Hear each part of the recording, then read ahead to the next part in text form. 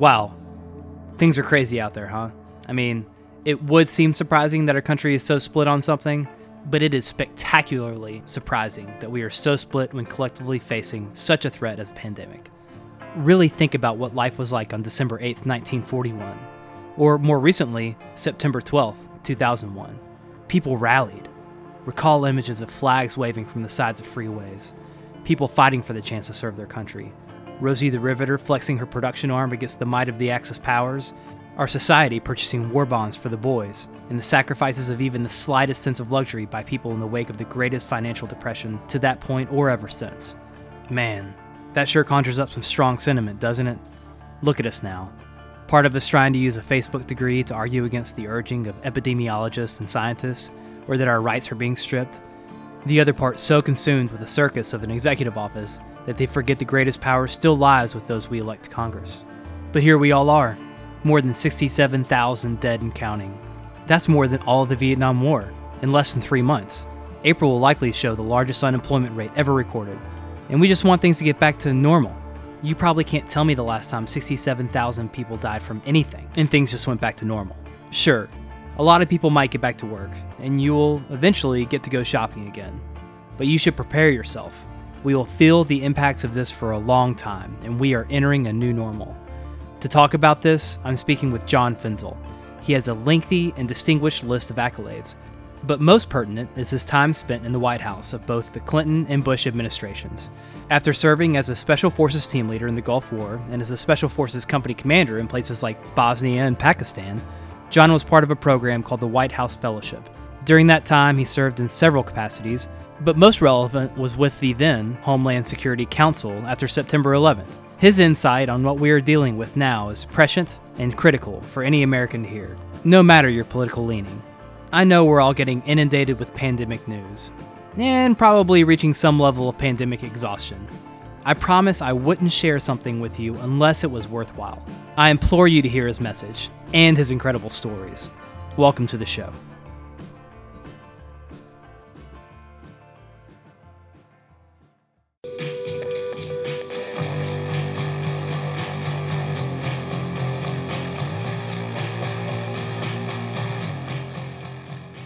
Welcome to No Shit There I Was, a show committed to sharing the stories and experiences of those in and around the military for everyone to hear.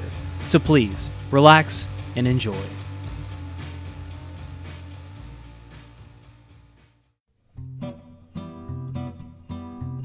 So if you're anything like me, you're facing the impending future of going back to work with the additional obligation of wearing a mask. As if the prospect of wearing pants every day wasn't hard enough. I thought about wearing a gaiter I got on a snowboard trip, but it's about to get up to 90 degrees out there. No one wants sweat dripping down their neck when they're not getting grilled by their boss. Luckily, there's an easier and far cooler solution to your problem. Emblem Athletic just launched a multi-purpose mask called the Emblem Shield that you can customize by color and logo. And because nothing Emblem does is ever half-ass, this mask can also be deployed as a ponytail holder, a wristband, a bandana, and more. Hell, keep it in ice water on a hot day to cool down during yard work, or use it as a blindfold for, well, I don't know, piñatas? Look, no one wants to have to wear a mask unless you're like Carnivale or something amazing like that, which was canceled anyway, so that's not happening. But if you have to do it, you may as well look amazing. Ordering couldn't be easier. Just submit your logo and the design team will transform it into something you and your team will love. They'll send you an exclusive store link where you can either order in bulk or allow your team to buy their own. Then boom, your team can get badass gear that reps your brand now and for years to come, when masks are hopefully a distant memory. Get over to emblemshield.com to get started. As we get started, I just want everybody to keep in mind that this was recorded a couple of weeks ago, so some information may be lagging behind the most recent headlines. So here we go. Welcome, John Fenzel. Well, Joey, thanks very much for having me on. It's great to be with you on this Sunday in the midst of our common quarantine. And I think it's an ideal activity to pursue right now because everything is remote, as you know, and so I'm here in Annapolis, and as I reflect back on my whole career, it's not something I could ever have predicted. I did 30 years on active duty. I started off as a chemical officer, and then I ended up becoming a Green Beret. entered into this program called the White House Fellowship Program. It's a great program. It's made up of about 20 mid-grade professionals. You work for a cabinet member for a year. So I did that for both the Clinton administrations and the Bush administrations. I worked for the Office of Personnel Management. I ended up working also for in the vice president's office. And after that year was over, I continued in the vice president's office during the whole 9/11 period. We can talk about that. But, and then after I retired, I ended up going to work for a great company that helps veterans financially, puts them in a better place. I run their foundation now. And so that's really it in a nutshell. I like to talk a lot about leadership and talk a lot about the issues that kind of affect us every day, everything from leadership and all the way to storytelling and telling your stories, because I really believe that's important as well, Absolutely. Particularly now as we're looking at living through this period. Yeah, and that's exactly what this podcast is about. So based on, I've gone to your site, I've looked through your entire background. It's really exciting to talk to you because I feel like we'll have to do several episodes because there's just so much to cover. But you might lose some listenership, I guess. I don't think so. I don't think so at all. And I do want to get to the leadership part later because there's so much that you do now. But one of the things as I was looking at it that really kind of struck me, the timeline of your career in the military is the precursor to what I heard coming into West Point. So my dad. Oh, yeah. And yeah, he's one of my heroes. Well, he's definitely mine as well. But yeah. So when I was going to West Point, my parents, I don't think they ever pictured me in the military for, I don't know why, but when I was younger, it didn't really seem to be my personality, which I think ended up being a good trait when I was in. Sure. But when I was going to West Point, he said, hey, you get in, you can serve, you might do a rotation in Eastern Europe or somewhere like that. You go do some training and then you can get out. We're in a peacetime now. It's pretty standard and you just kind of do training rotations in places or you may deploy, in some conflict area, but it's not going to be anything big. And so that was the Army that I was stepping into, which was interesting as I look at your timeline. You were in during Desert Storm, Desert Shield, and then all the way through everything happening in Bosnia-Herzegovina. And so it's a really neat time in the Army because then you kind of slip into this pre-9/11 era where people are vying for whatever experience they can get in whatever hotspot they can get to. And little did we know, 9/11 happens and boom, you don't have to worry about going, trying to find a deployment anymore. Right. What was it like being in the Army at that time? Well, it's a great question, and as I look back on it, Joey, it's not, like I said, anything that I could have predicted. I came in at the height of the Cold War, and I came in as a chemical officer, and so my whole focus then was on nuclear, biological, and chemical warfare. The great irony in that was that the only class I'd ever failed in my entire academic career was chemistry in high school. So, it's like, what is this, some kind of bad joke or what?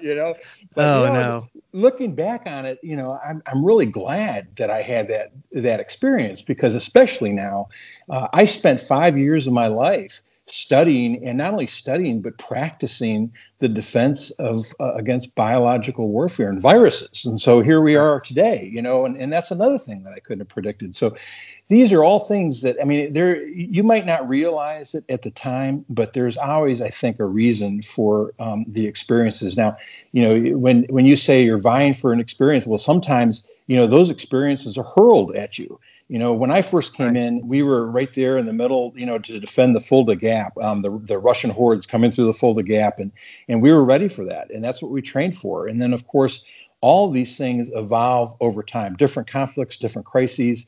And it really all depends on when you are serving. None of these conflicts is greater or lesser than the other. They're just different, right? Absolutely. So those are all things that I think that really kind of define your service. And as you look back on it, one of the things I think that you do, that the military, regardless of what service that you're in, offers you is first of all those experiences, but then secondly those qualities that help you and kind of not only develop you but define you, really, because they really do serve you well after you hang up the uniform. We can talk a little bit more about that as well. But I'm very grateful for my service and for all the experiences and especially all the people that I've been able to be around. I think about them every day, just for both you and for I. Not all of them are with us today, but Right. that doesn't keep me from thinking about them. Definitely. Well, I can definitely see that you have taken your experiences and you've translated them into something that you enjoy and you can spend your time on, but you can also kind of turn into something that, builds a career. So, you had experience in Bosnia and dealing with the tribunals and the war criminals, and you have written about that. Well, I started writing about all this because, as well as I do, you come back from all these garden spots that we deploy to, and people ask you, what was it like? And I tried to explain it, but after lots of different failed attempts, I said, you know what, this isn't working. So I said, well, why not write a book about it? And my first book started off as nonfiction, but then I realized the Department of Defense would never let me publish it. So I said, well, I'll just turn it into a novel. But what I didn't realize at the time is that's a lot more work than I ever anticipated. And because you have to learn the craft of writing, you have to learn about, character development and plot and pacing and all these things. And it's a whole different skill set that you have to kind of acquire. And that took quite a bit of time. So the first book took about 15 years to write, but It was strangely therapeutic. One of the things that I realized while I was writing is that even though I was writing it for other people, it also had a great usefulness for me because it helped really put things into context for me and helped me kind of make sense of things, even though at the time it was fiction. And so it's a great exercise, and that's why I really tell people, tell your story, because if you don't, some people may never hear it, and these stories are kind of what would help us through these hard times like the ones we're in right now. Absolutely. And I agree. I think people should take the time, take those experiences. There is a therapy to it. There's a catharsis to recording the events that happened to you and talking about how that impacted you. And then I think it kind of helps you see a way forward as well.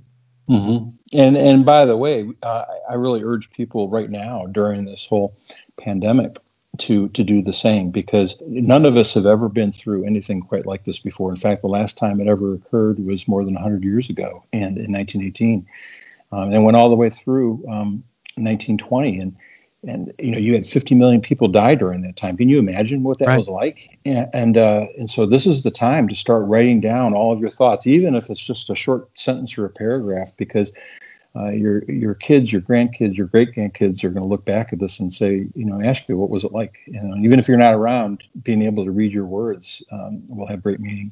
Well, definitely. And I want to ask you about that. So you have not only the chemical officer experience, but you were there for when Homeland Security was being stood up. As you were there helping stand this up, and you're talking about all the threats we could face and the kind of systems we needed to put in place, organizations we needed to connect with Homeland Security, was a pandemic part of that threat analysis that y'all went through? It was. And, there were a lot of things, a lot of different scenarios that we all went through during that kind of very immediate post 9/11 process, just to kind of tell you how all that worked out. I mean, I was working on the Energy Task Force, and then suddenly the attacks of 9/11 happened, and we had just started this Homeland Defense Task Force.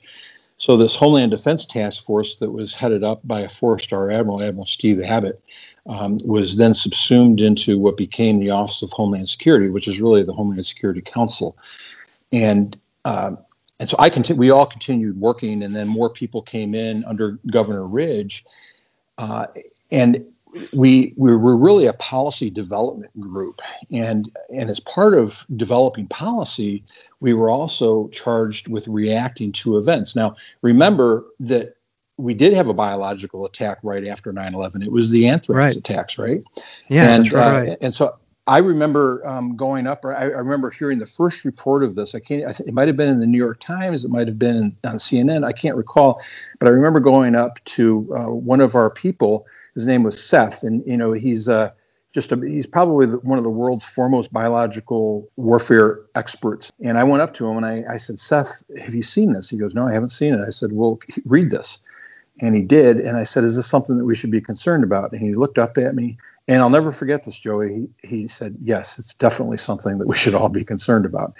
Because as it turned out, that anthrax wasn't naturally occurring. It was weaponized. And suddenly you had post office employees and people in the House and Senate office buildings that were contracting this and dying.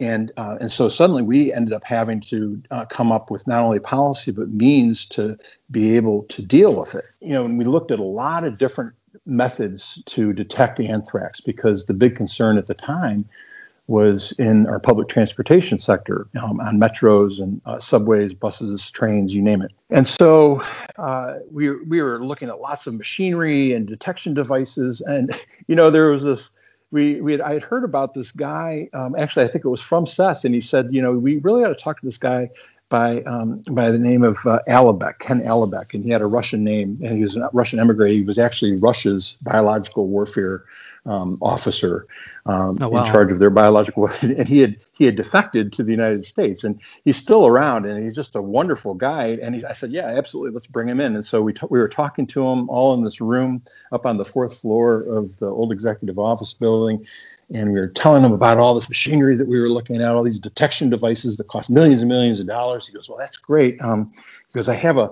less expensive option for you. And we said, well, what's that?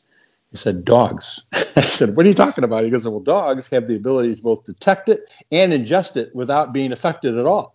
So why not use dogs? And, wow. And of course, that's what we did. Of course, the great lesson there is look at what the real solutions are that might not be quite as expensive. And so that's right. To this day, when you go into New York or to Washington, D.C., into the metro systems, you'll see dogs there. And the reason the dog is there is because they are trained for anthrax and biological agents detection. That's really cool. I remember it was a little bit scary at the time because you didn't really know. There's the big threat of it coming through the mail, and it could be in an envelope, and you wouldn't know about it. And so that's the interesting thing about that. But that's, I guess, what were the implications of that from a policy standpoint from that point forward? Well, you started looking at that and said, okay, what were the other things that could possibly happen? What are the worst case scenarios? And we do this all the time in the military, right? We look at, what are the worst case scenarios? How do you mitigate against those? And so we started discussing a lot of different scenarios. And one of those scenarios was smallpox. And there was an exercise called Dark Winter, and as a part of this exercise, it really kind of made us realize that there's always a threat of not only an epidemic but a pandemic. And from a policy standpoint, and also from a government affairs standpoint, how do you deal with that? And what is the interagency process that's going to be required, and how do you prepare? So going through that whole exercise really was a very eye-opening thing for all of us at all levels, because we realized that, if there is a re-release of smallpox, at that point, you're going to have a rapid spread, and it's obviously extremely viral, and we haven't seen the face of this, since the 1800s. And so it's essentially been eradicated. But if it were to come back, none of us are immune from it. So that at that point, we all realized that this is something that you have to prepare for at every single dimension, and that includes state, local, and federal. And so now, as you look at what's going on with the coronavirus pandemic, it's remarkably similar. Now, there are differences, because one of the things that we've seen is that this has been kind of a gradual ramp up, and where the states and the governors are really kind of at the forefront of this. So it's been interesting just to be able to see that. But if it wasn't for those exercises, if it wasn't for all those discussions, I'm not sure that we would have been quite as effective as we've been. Right. It's a real threat, and we live a pretty sheltered life in the States. It's not a big, it's not a big secret. The first time we faced an onshore attack was 9/11 and since Pearl Harbor. Mm-hmm. And then, even now, over 100 years since the last pandemic of this scale that we've seen, even though, in the last 20 years, even we've seen several different, epidemics have threatened. It's just kind of interesting to take a look at it. Do you think that we, from a societal standpoint, that we don't really take these things seriously, or that we've become somewhat complacent about this type of deal, and the kind of, there's a lot of talk now about giving up freedoms in order to get an edge on the spread of this thing. I think there's a way to kind of handle messaging, and the news cycle seems pretty threatening all the time anyway, for people to really be able to understand, well, these are threats that kind of sit and linger in the background, but we don't have to deal with them, or other people are dealing with them for us. Yeah, I think that we take a lot for granted. I think the complacency definitely comes into play, but that's really human nature. I mean, at the end of the day, as a society, we really have never dealt with this before. So there's a lot of ignorance, and I understand it. But by the same token, we can learn a lot of lessons from the experience of our last major pandemic in 1918. And if we go back and we learn all those lessons, I think that we would really gain an awful lot. One of the really insidious things about pandemics is they really do play upon human patience, and not only our health and our economy, but we say, okay, when are these restrictions going to be lifted? But when you look back on the experience of the Spanish influenza, that went on for 2 years. Now, there were 4 months where we lost the vast majority of people to the influenza. But during those 4 months, we had to learn very, very quickly about the measures, the population control measures that would be necessary. We had to learn about the things that individually that we would have to do from just a personal hygiene standpoint. Right. We learned about social distancing, even though it wasn't called social distancing at the time. That's a kind of a new 21st century term. But there's an awful lot that we can look at, and and it kind of drives me a bit crazy when I hear people saying, this we just can't endure this anymore. Well, look at people who have been through much worse. Look at Anne Frank, for instance. She was in a quarantine for 761 days, right, under far worse conditions, and yet we still have the ability to go to grocery stores. We have the ability to go out for walks, and nobody is trying to kill us aside from this virus, this invisible enemy. So we really don't have it too bad. And, no, you're right. And by the way, it took 4 months to really flatten the curve in 1918 from September through December. And then it came back a little bit because everybody said, okay, we can just go back to life as normal. So when you look at that, those are the different lessons. And you look at, who developed all those policies and procedures. Well, one of the big experts was a guy by the name of Dr. A.O. Peters, and he was out of Dayton, Ohio. And it was all of the measures that proved effective in Dayton that suddenly the federal government took hold of, and they told the rest of the country about. And that happened very quickly. And oh, by the way, this is before we had the internet. It's before we had television, and before we had even telephones. And so everything was by telegraph, and everything was by newspapers and bulletins. And so they were at a real disadvantage compared to what we are right now today. Our disadvantage today is that we don't have the patience to deal with this, I fear. Mm-hmm. And if we don't deal with it, and if we don't effectively flatten this curve before we start lifting restrictions, then this thing we're going to have a resurgence, and we're going to lose all the benefit of the past month.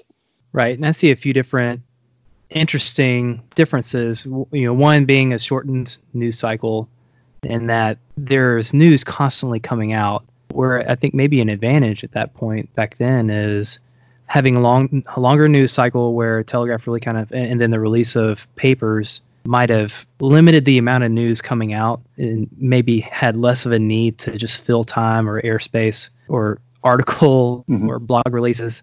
You actually had news that had to be right go out every day or whenever that news came out, because you're only going to get so much access to people, once a day or maybe over radio. You'd have some isolated times in there. Another interesting thing is just the population was more spread out at that time. Mm-hmm. The urban centers weren't quite as large or centralized as far as populations go, and you could actually isolate people a little bit more. And there's just kind of some interesting comparisons.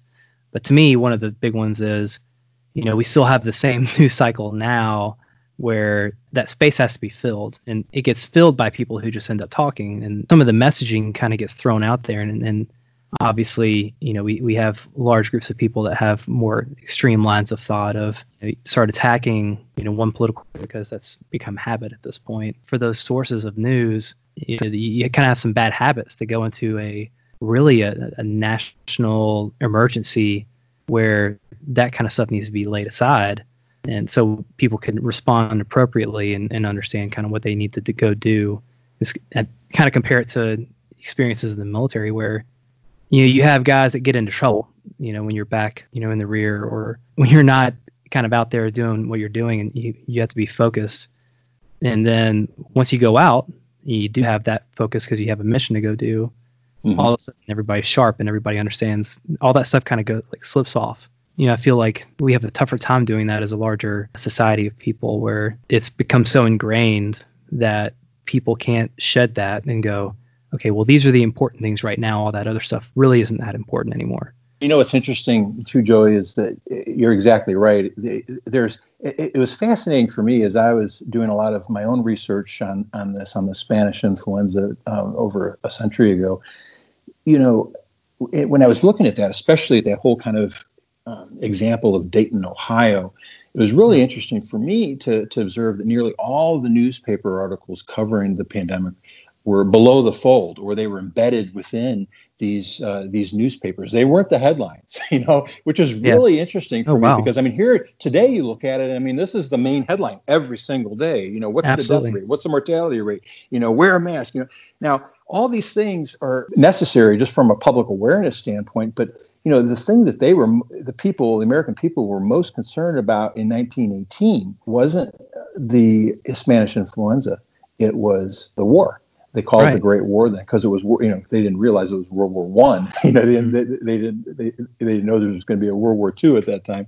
But this was killing 50 million people. Now today, we haven't lost that many people from this virus yet. But there is this kind of hysteria. But there's a lot of historic parallels that I think that we experienced a century ago that we're undergoing today. And if we look at those, you can look at a lot of different lessons, from a technical standpoint, but you can also look at leadership lessons. But my point all along here is that we shouldn't be fighting ourselves on this, because at the end of the day, we're not fighting ourselves. We're fighting a virus.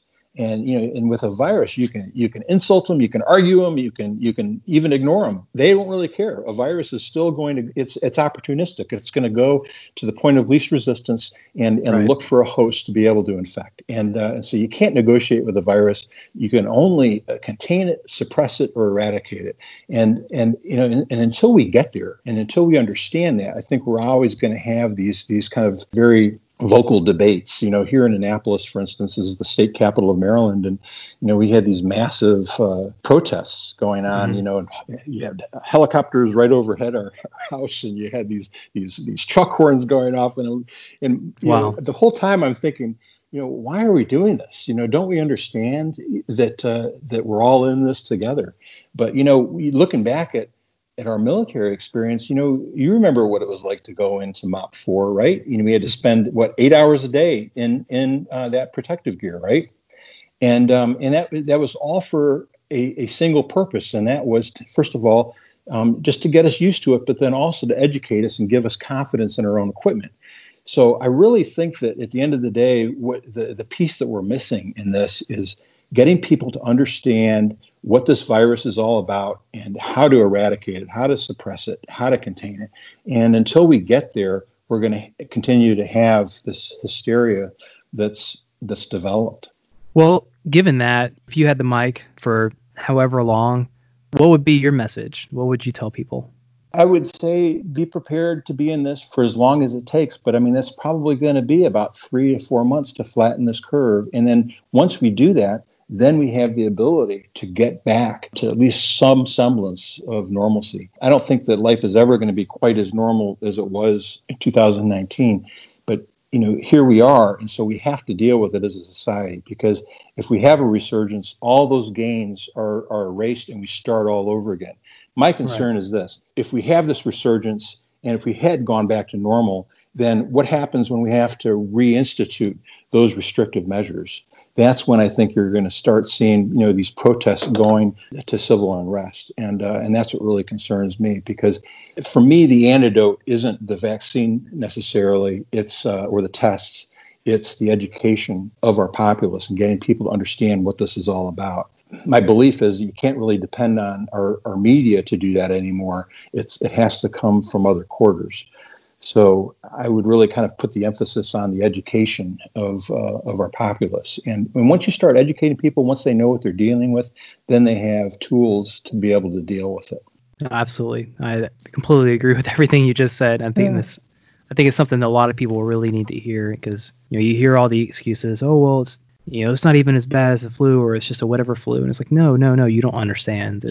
it's more than that, and it's really scary. And you should be afraid of it, not to create panic, but you should have a healthy fear of what this actually is, which is something we've never seen and something we don't have an answer for yet.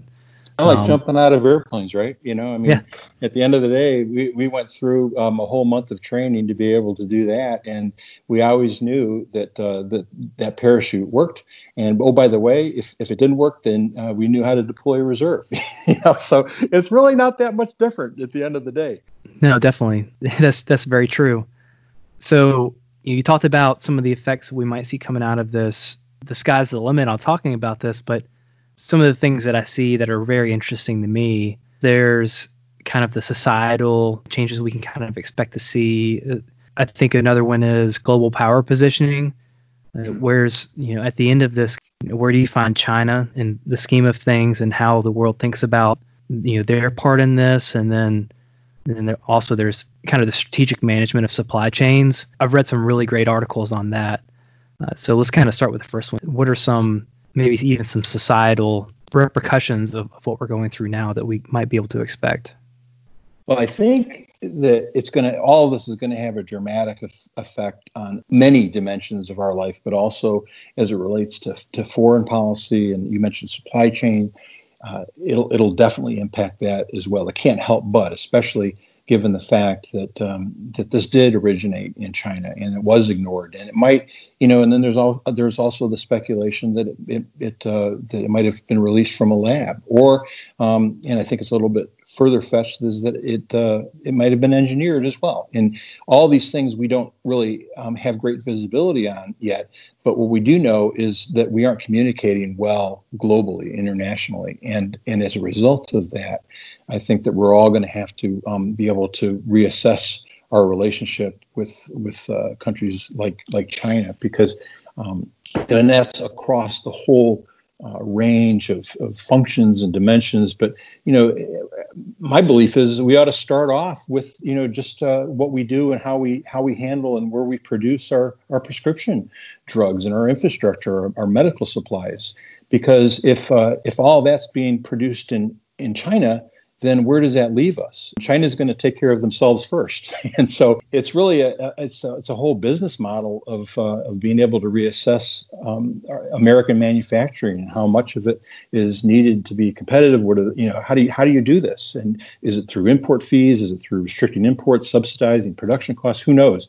But at the end of the day, there's a whole reason why, for instance, that China is in places like Africa and in Afghanistan, and why they have a presence there, and it's because of rare earth minerals and petroleum. Right. And so without rare earth minerals, you can't create a lot of basic infrastructure like the respirators, even our iPhones, for instance, or iPads, or computers. Certainly. You need those things. And if they have a monopoly, then we're going to be vulnerable to them all the time. So in the grand scheme of things, I think these facilities and these capabilities need to exist within our own borders. If we've learned really any real lesson from this whole pandemic, it's that our vulnerability to another nation's deliberate or intentional malpractice should really be kind of at the top of that list. No, I completely agree, and I think that's something that we should look for, is that it's almost a reality that we need to face. Some of that needs to come back either onshore for us, or at least within the continent. But the second order effect of that is probably higher pricing for certain things, which forces us to look at other systems that we need to adjust, like healthcare and how we price prescriptions and things like that. So there's a lot to talk about there. And we'll definitely be having those discussions too, without question. I think that at a minimum, it's going to be discussed at some very high levels. Definitely. But and that has far-reaching economic effects we couldn't even begin to touch on in our discussion. Mm-hmm. But what about, I think one of the interesting things to talk about is, in observing all of this happening, is the role of the executive office. You kind of see the way that there's some management of health equipment and the supply chain of that, their role, and there's a lot to be said. And it's obviously a very embattled position at this point for both good reasons and not good reasons. Well, the whole role of the executive branch is to help the states and to provide guidance to the states. Now, if worst comes to worse, the president does have the constitutional authority to declare martial law, but he's not going to do that unless things got so bad.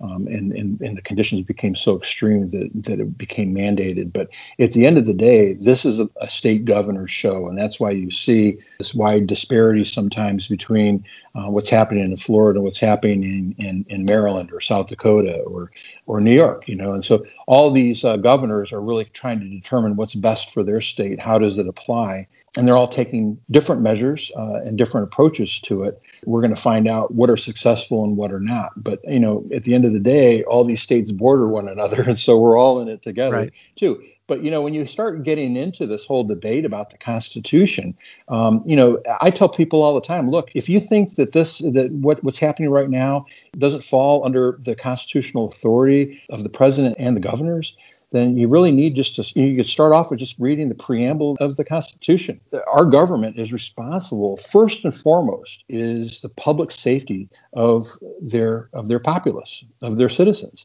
And that's what they're doing right now. Now, you can even go in more depth. You can look at quarantine measures, and those are really actually covered by the 10th Amendment. And then there was a Supreme Court decision back in the early 1800s. I think it was 1824, something like that. And, and there was a whole decision that guided this, that allowed governors to be able to declare quarantines in order to be able to protect their citizens. So There's a lot of different things out there that people just aren't paying attention to, and they're not educating themselves on. And so instead, they'll just kind of go off on Facebook or Twitter, and they'll be very uninformed. And it might sound good, but at the end of the day, it's just wrong, And it's really not at all what our founders had in mind. Now, you can go all the way back to the Revolutionary War, and you'll see that they had to deal with pandemics too. There was a smallpox pandemic during the Revolutionary War that George Washington was having to deal with while he was fighting for our independence. And it was probably the biggest threat that he faced, even more so than the British.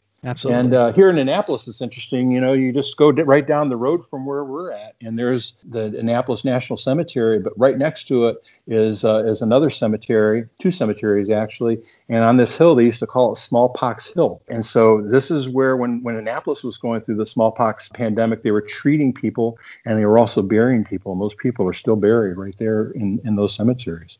Wow, I didn't know that. Yeah. Wow. It's really interesting. It provides, some good perspective. We're actually really fortunate in our to have this kind of understanding of how pandemics operate and our ability to treat them, because we're seeing a far less casualty rate. Even as serious as it is, if this had been even 100 years ago, I think the casualties and the fatalities would be in the millions right now with this virus. I really agree with that, just because of the speed of transmission is pretty incredible, and the malicious nature of the transmission. I guess you can kind of call it that, even though it's a virus. It's not, it doesn't care if it's malicious or not, but just the fact that you can transmit it without showing symptoms is very scary. Absolutely. Oh yeah, by the way, I love the series John Adams for a few different reasons. Oh but yeah, it really depicts that it depicts the smallpox pandemic. It depicts that very well. Yeah, it does. It was fabulous. I think I watched it all in practically one sitting. Oh, wow. All right, let's break real quick. Don't think for a second that just because Emblem is slinging out sweet-ass face masks to save the world, that they aren't also taking orders for your unit gear. Roll over to emblemathletic.com to get started on a special design for your group of barrel-chested American freedom fighters, so they can look the part when you roll back into collective training. That's right, it's coming, so get started. Now let's get back to the interview.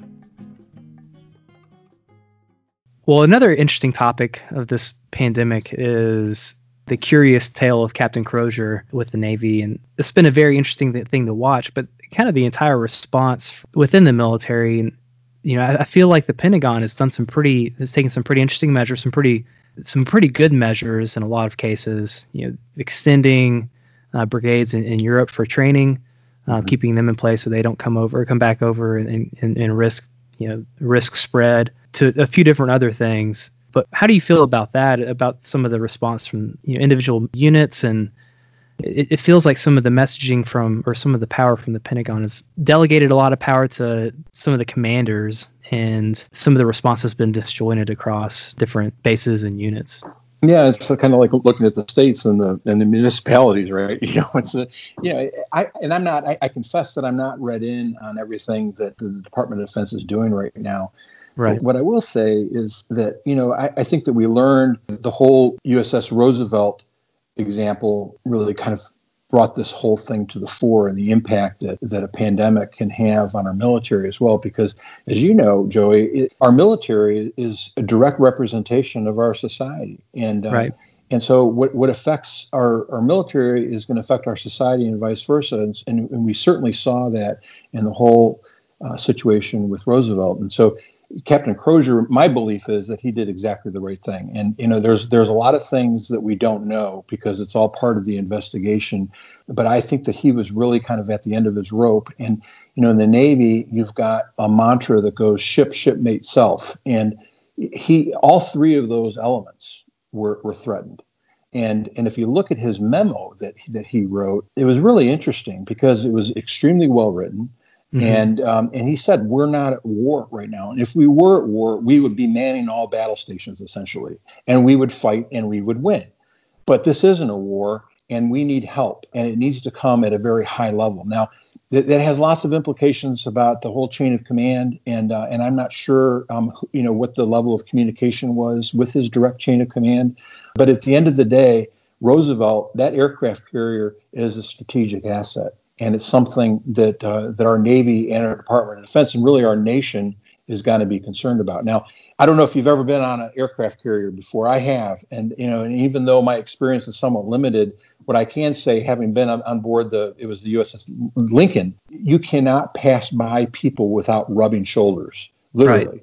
And it's very close quarters. And if you have a virus that's spreading rapidly on board an aircraft carrier, it's going to affect almost everybody.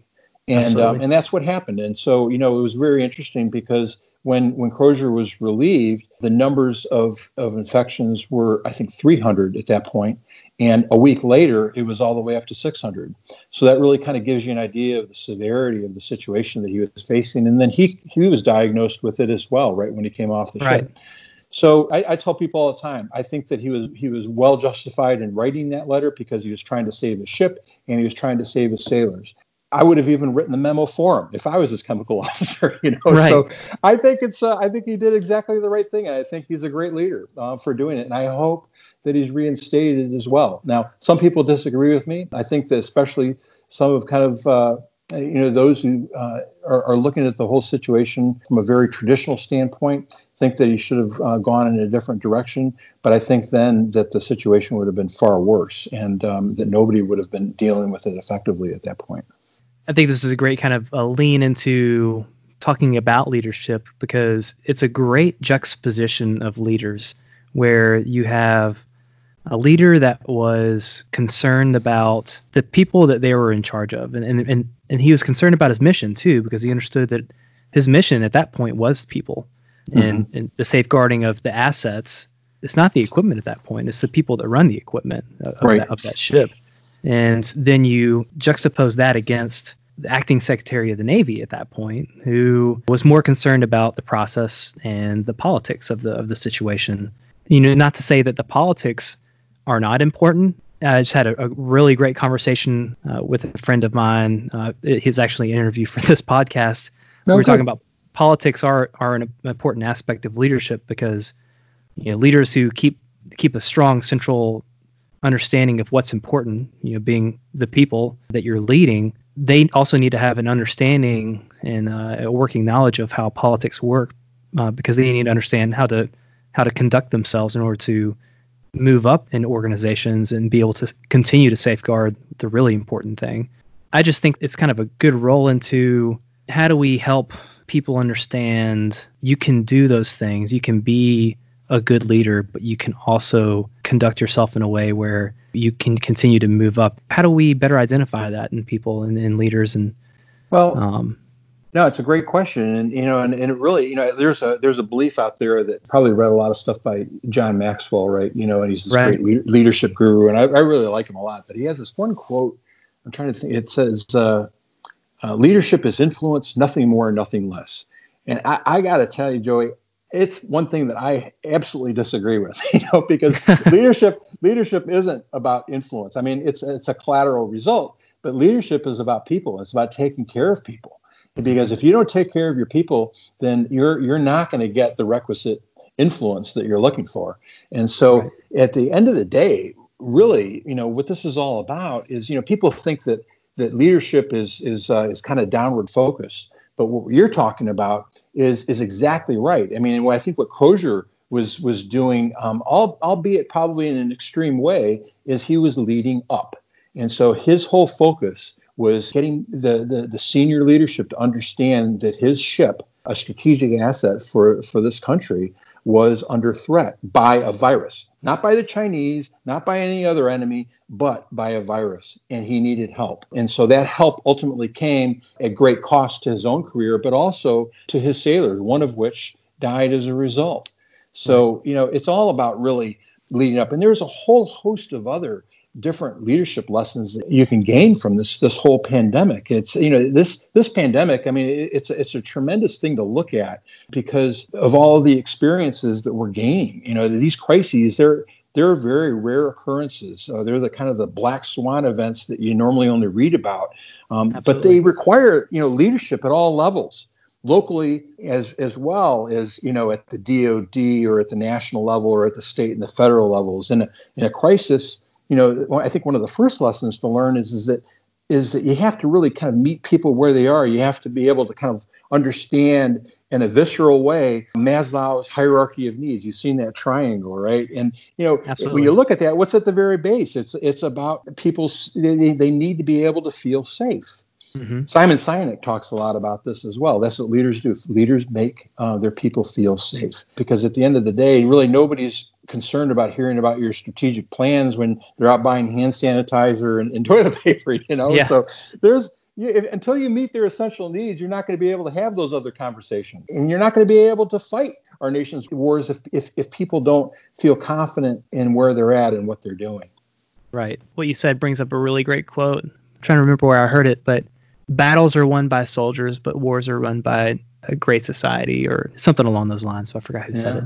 But it kind of takes me back to this, is based on some of the responses and even some of the societal responses, I feel like there's kind of a lack of leadership in really understanding messaging and understanding what people need to hear, and understanding how that needs to be communicated so that you can reduce panic, let people know that, yes, we're absolutely in an unprecedented time, but we're in this together. We're going to find our way out of it. And this is not something that we haven't been through before. And we have great lessons learned from that time before. We've put systems in place to help answer this. But, that's kind of a message that I've noticed is, from a lot of levels, is missing. So it's just, I completely agree with you. I see some really, really great lessons coming out of this. And I really hope it puts rising leaders, people who want to go and take the reins of leadership for the nation in a civilian capacity, in a military capacity as well, but especially in the civilian capacity, it gives some really great, correct lessons learned of how they need to adjust course and deal with these types of events. And especially something you said, I love that you brought up, black swan events.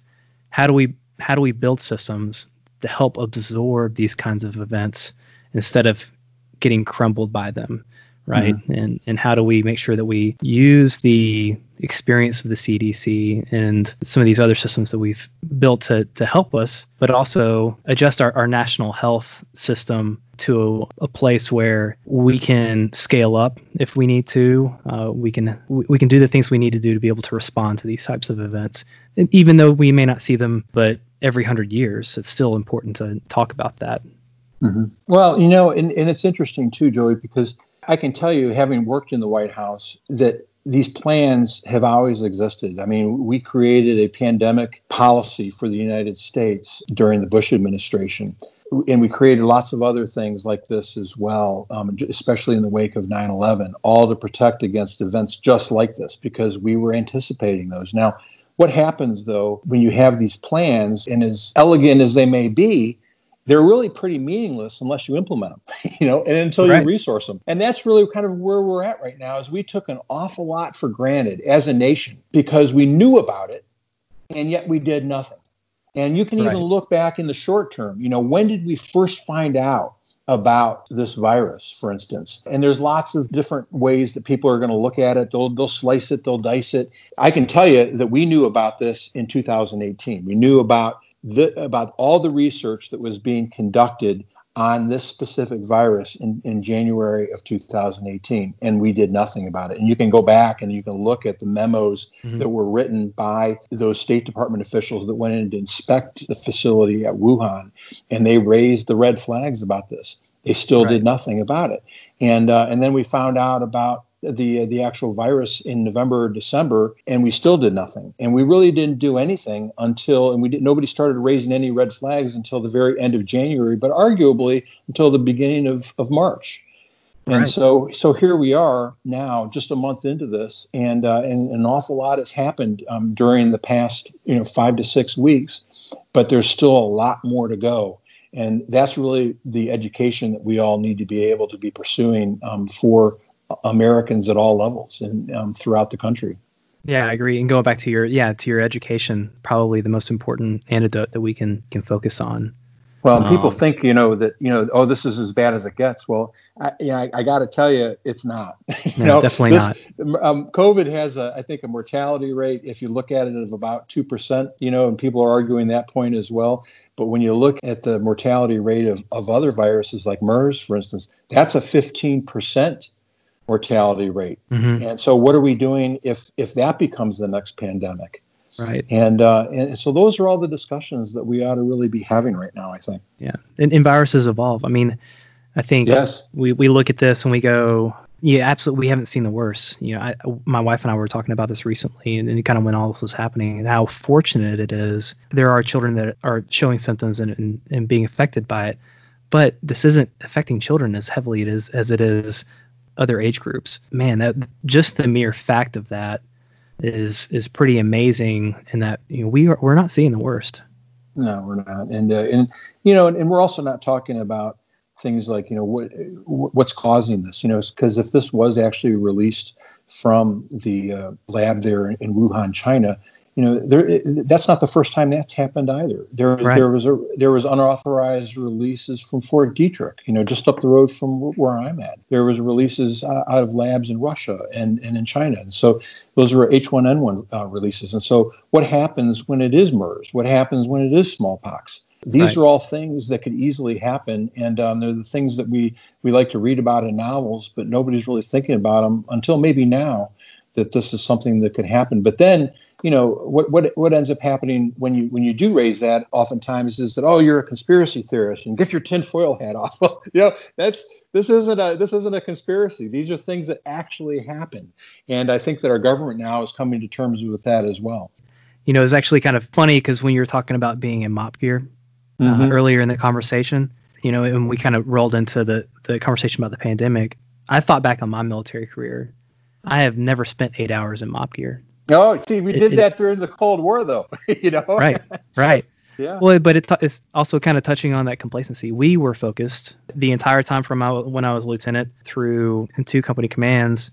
We were not focused on that. We were focused on war fighting in a different respect. We were focused on counterinsurgency, and it was different. That was not our focus, and a lot of that fell out of practice. Now, we were complacent, though. Those are core training abilities that everybody needs to understand. We can't just keep those in a notebook somewhere as tasks that need to be trained at some point in the future.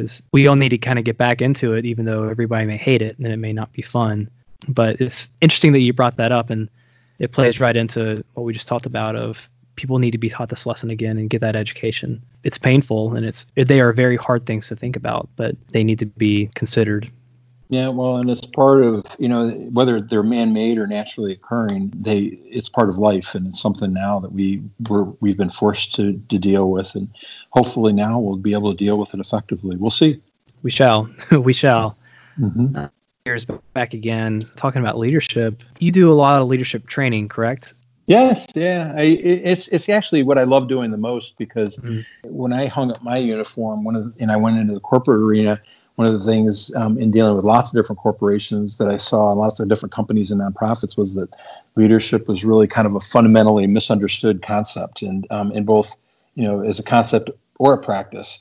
People would be very quick to say, "Oh, Joey, you're a great leader. We're going to develop you, but Fenzel, you're really not. So what we're going to do with you, you're going to put you in a corner. You just keep doing what you're doing." And of Right. course, that's not the way that we were raised. For a lot of companies, it's just standard practice. And my whole point of departure here is that, we're all leaders. Some of us are better at it than others, but at the very least, what we all do is lead by our own example. Whether that's a good example or a bad one, we all lead with it. And then I realized, how fortunate we are, to be here on the East Coast, on this Eastern Seaboard, where you have so many different battlefields. You got Revolutionary War battlefields, Civil War battlefields, and it's just a remarkable place to be able to have those discussions. And it doesn't get any better than that, too, because then you can really kind of get to the core of what leadership is. It's about people. And I think for a lot of people, and I think what's really interesting about what you do, it's a lot easier for organizations to learn through talking through other people's failure than it is to talk about their own. Because when you talk about your own, you have people that get defensive, you have people that they don't want to reflect on in that way. But it's really neat when you kind of get to go to a battlefield and you get to look at someone else's organization that is well recorded and well understood, and you get to talk through successes and failures both. But people learn a lot by failure, and that's a whole other conversation about retrospectives or lessons learned, after action reviews, AARs. Learning organizations, that's a hard thing for some organizations, but you get to do that by going through some of these old battlefields and talking through that and helping people learn through history and on other people's organizations. It's always one of my favorite exercises in the Army was going and doing those staff rides. Oh yeah, well, and the military is very good at it. It's something that's kind of part of our culture.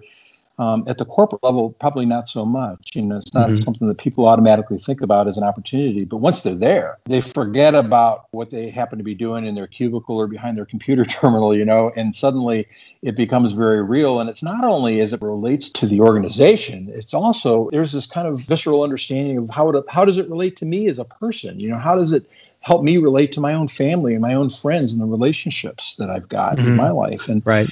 And so it's really just a remarkable opportunity. And I'll tell you, you can just see people when you get up to, for instance, Little Round Top, and you're talking about Governor Warren, and you're talking about Joshua Chamberlain and Patty O'Rourke and all these people, Strong Vincent, these are actual people that lived and were facing the crisis of their time. And how did they respond? And how did they innovate? And what were the decisions that they made that were critical, to being able to turn a situation around to their benefit? And it's really incredible to think about that. And it really kind of leads off to lots of other branches and sequels as other topics come up relating to the organization. And once you get into that, kind of strike that vein, that's when all of the lessons in the real learning experience starts. Completely agree with your assessment of how some organizations access leadership because of how they understand that leadership. I kind of take a look at organizations I've been a part of where they're like, oh, this person does a great job of making sure other people get their work done. Mm-hmm. Well, that's nice. They seem like they might be a good manager, but do they help people understand why they're getting the work done and the motivation behind the importance of the work that they're doing? Can they express a vision and then make people want to do that? Right. And so, it's absolutely a very interesting topic. And a lot of that, like you said, gets to come up when you walk through some of those scenarios with folks and get them to look at it from a different angle.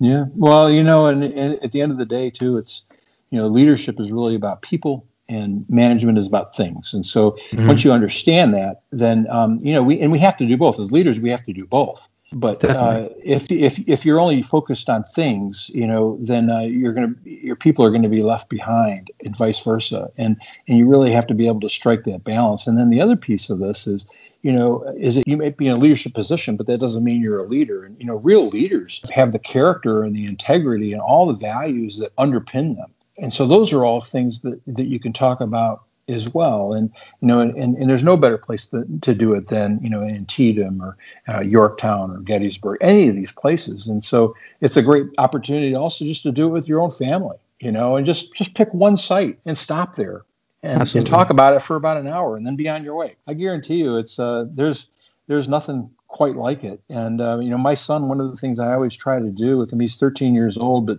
since he was about 4 years old, he's been going to Gettysburg, and he understands more about Gettysburg than any of his classmates. I can tell you that, and so it's a lot of fun, just to be able to watch him, and then we can talk about it too, and so I can remember, we went up to Normandy last year at this time. And we had a wonderful time. It was both my wife's first time and Luke's first time, and we took him over to see all the battlefields there. And he came back and he was talking to his professors about it. And he said, "Daddy, they don't even know, what Lafayette Bridge is. And they don't know who, William the Conqueror is, And I said, "Well, Luke, it's because you've been there and you've had these discussions, but they should know, and so now your challenge is really to kind of educate them on how important it is." Absolutely. I completely agree with that. I feel very lucky to have the education and the exposures that I have. And I know a lot of that wouldn't have happened unless I had deployed and I had gone to places, but I also felt obligated to learn about those places. So, before I went to Iraq, I felt obligated to learn more about, okay, well, for a lot of people, that's the cradle of civilizations. It's right. Mesopotamia. So what can I learn about there that gives me some context? Well, there's probably a fair amount that's more than a few centuries back that isn't quite as relevant, but it still needs to be understood.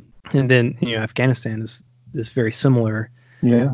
You can still, it's crazy to me. You can go back and you can read observations by Alexander the Great, and you're like, wow, that's still relevant today.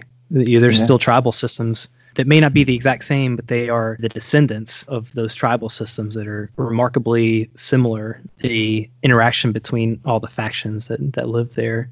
Still, that entire region of the world might be one of the consistently contested places in history. Well, it makes you more, by doing that too, you are making yourself that much more effective as a leader in those places, because if you know about the history of a location, then you have the ability to talk to people about it. You can put things into better context. I mean, I'll never forget, before we went into Bosnia, I had never been to Bosnia before. And so I started kind of reading voraciously every book that I could possibly find. And one name kept on coming up. His name was Nasser Oric. He was the defender of Srebrenica. I don't know if you remember, he was the one who was kind of putting the UN and keeping the UN in Srebrenica so there wouldn't the Serbs wouldn't take it over and wouldn't engage in a genocide there. And so right when we arrived, the first thing that I did was find a translator, a language assistant. And I did lots of interviews, and the guy that we ultimately chose was a guy by the name of Damir Mezic. We called him Chuck. And I said, "Chuck, I said, here, I have your first job for you." He goes, "Sir, I'll do anything," because he was just happy to have a job. I said, "What is it?" I said, "Well, I want you to find this gentleman by the name of Nasser Oric." And his smile kind of came off, and his complexion turned this ashen white.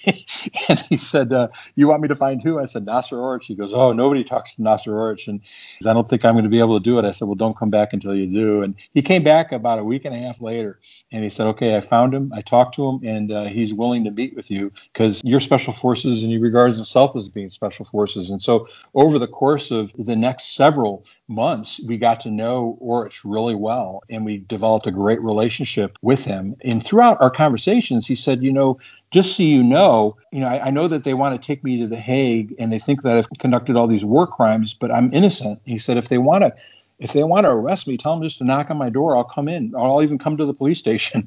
And I said, "Okay, I'll let them know." And so based on the relationship that we had, it's a long story, but he gave us information that was absolutely predictive from, not just a day out or a couple days out, but weeks and months out as well. And we gained this incredible awareness of everything that was going on around Bosnia, not just in our sector, but throughout. And even into Serbia and Croatia as well. And as I reported this up, I actually received a call from General Shinseki, who was the NATO commander at the time. As you know, it's never a good thing when a major is getting a call from a four-star general. He said, I said, sir, I'm sorry, whatever I've done, he goes, nope, you've done everything right. He goes, but I just wanted to ask you where you're getting your information. And I told him, I said, sir, I know other people are on this call, and if it's okay with you, I'd rather not release that name until we leave. And he said, no, I understand. He goes, but I'm just telling you, the information that you're reporting is of higher value and quality than anything we're getting from any of our coalition allies, and also from anything from DIA or the CIA. And he said, whatever you're doing, just keep it up. And it was all coming from not only Nasser Orich, but other figures like him that we really got to know very well. It's all based on the research that we had done, the same kind of research that you did for both Iraq and Afghanistan, and then also just the relationships that we developed. And so it's really all about that. And you're always pushing the envelope, probably maybe even just a little bit too hard sometimes when you do that. But if you do it right, and if you take those kind of calculated risks, the payoff can be huge. And it was for us. Two things with that. The first is, I was lucky enough to have a really, really great class on different types of warfare when I was a first year at West Point. And we were lucky to have, at the time, one of the instructors that was at West Point came in to be a guest speaker, and he was the team leader that was with Karzai in the initial push across. Jason Amory? Yep. He came in and taught to the class, and that was really cool. Well, his team had gone through hell. I mean, they received friendly fire, and a lot of our friends and teammates were killed as a result. Right. Yeah, and there's an entire case study behind that advance by the Northern Alliance to really help push the Taliban back. But it's more than just that. That one. What's the movie called? Yeah, Horse Soldiers. Yeah.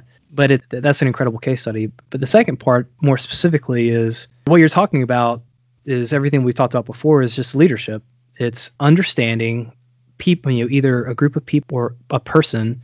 It's by finding out what makes them tick and their history so that you can build empathy and you can build an understanding with them and start building trust and start a conversation where you can have that byproduct of influence like you talked about. But I think it really starts where you build that trust by connecting with them, whether that's through empathy or experience, going through the same experiences as that person. Whereas you couldn't build that experience with them, but you had to understand the experiences they went through and talk about those with them.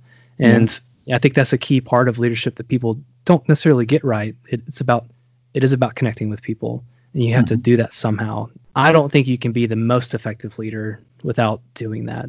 You can be a somewhat effective leader because there's different ways to reach people. Not all of them are positive. You can reach them through fear, and that has an effect, but it's not going to be a great long-term effect. You're not going to build a trust in that way, where those people will go and do things that you need them to do without ever being asked. The best leadership is always values-based, and it's always character-based leadership. And so if you've got all those values that are underpinning your own character, and it's something, by the way, as you talk about, I mean, this is contagious. This is something that if you lead that way through your own example, other people are going to adopt it as well. And that's why people say, well, an organization takes on the personality of its commander or its CEO.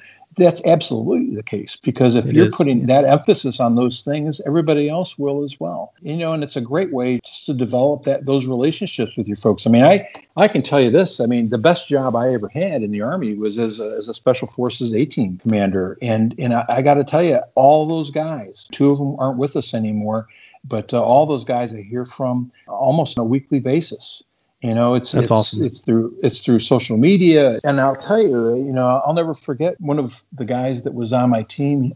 His name is John Lee. He was my junior weapons sergeant. And African-American guy. He had these kind of GQ good looks and just a remarkably innovative leader and a quiet leader as well. But I mean, he had a great sense of humor. He was a man of really deep faith.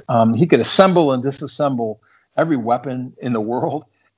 He was fluent in Arabic. He's just this incredible trainer that came up with solutions that I never ever could have done on my own. But I'll never forget. He was also with me years later when I was commanding the Special Forces Training Battalion at Camp McCall outside of Fort Bragg, and I then had retired, and he had come to every single chain of command, every promotion that I had. And then I received a call from him one day, and he said, he goes, "Hey, John, just so you know, I'm down here at the Raleigh-Durham Cancer Center, and I've got a few days to live. I just wanted to call you up and say goodbye." I said, "Whoa, wow. Stop, man." I said, "What are you talking about, John?" And he goes, "Yeah." He said, "They've given me a couple days to live, and I just wanted to call you and say thanks." And I said, "Well, stop right now." I said, "I'm coming down to see you." And so I did, and I got into the hospital, and I turned the corner, and there he was, and we spent, several hours just talking, and, he wasn't in good shape. He was sitting down, and he had this pillow that he was kind of leaning into and coughing quite a bit, but we had a great conversation. We laughed a lot.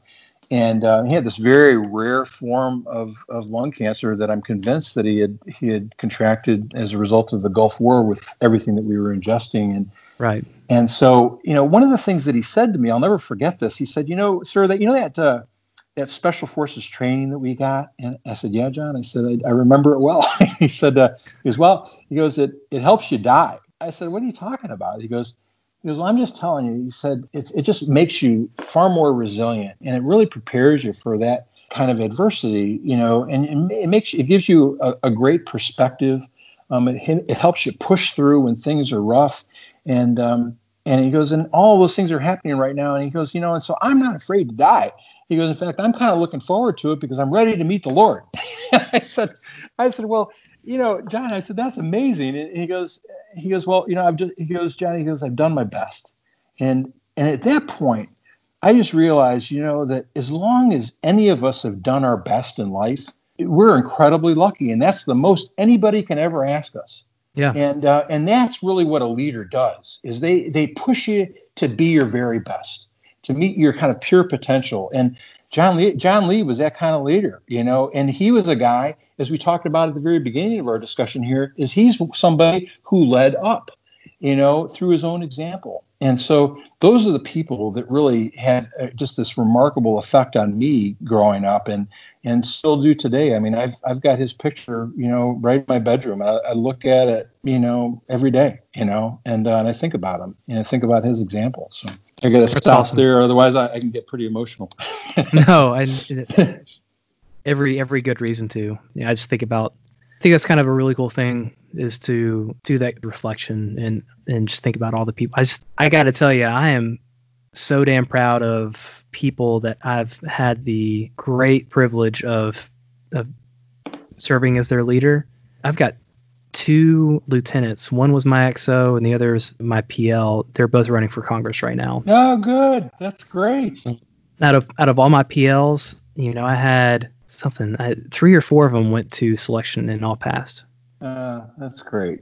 But the same experience that you had with being a team leader. I'm not saying it's the exact same experience, because it's not. Yeah. But I felt the same way about being a company commander, about having that charge to help people realize their potential and help them meet it. Not just to get them to say, "Hey, well, I can do other stuff." It's like, "Hey, well, let's not just stop there. Let's keep going, and let's all do it together and help improve each other together." And I completely agree with you. I think that's one of the most valuable things that a leader can offer.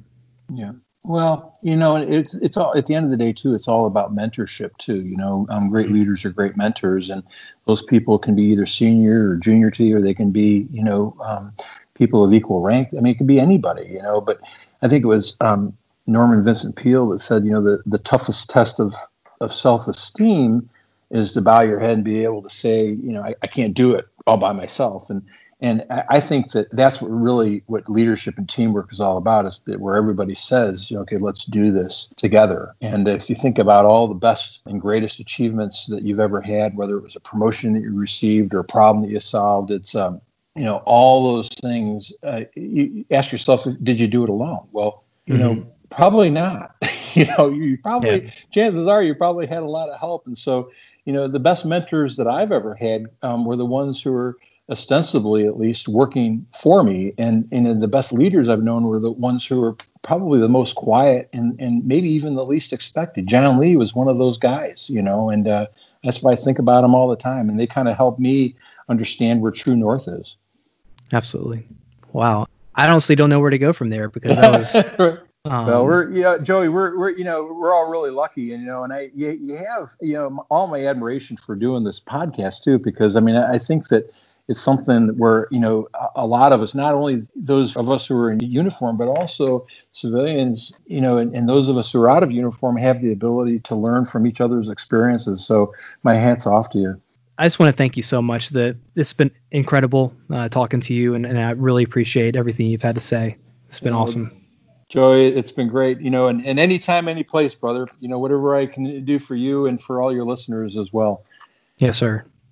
Absolutely. Now, I would love to be able to talk to you again sometime about some of your other experiences. Oh yeah, absolutely. And there's lots more to talk about, but it's been just a delight to be able to have the discussion and to be able to talk to you. Well, again, thank you. If you'd like to contact John or learn more about his battlefield leadership training and tours, leadership training, or corporate communications capability, you can visit his site, johnfenzel.com. That's JOHFENZEL.com. There, you can also take a look at any one of his books, The Lazarus Covenant, The Sterling Forest, or The Fifth Column. All excellent thrillers set against the backdrop of very real history, as well as all too familiar modern political and international conditions. Thanks for listening. Just a reminder before we part, head to emblemshield.com to design an awesome mask your people will love. You know the next best thing to making sure your folks are kept healthy? That the masks are made right here in the U.S. by folks working to keep our country moving, and I think that's an initiative we can all get behind. Go to emblemshield.com to get started today.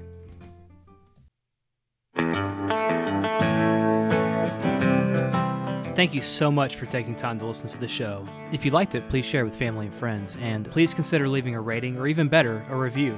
It really does help. And while you're at it, hit the subscribe button wherever you listen to your podcasts. If you'd like to connect with the show, you can visit the website at nstiwpodcast.com. Follow on Twitter at nstiwpodcast1 or on Instagram or Facebook at nstiwpodcast, where you will receive additional notifications as well as additional content.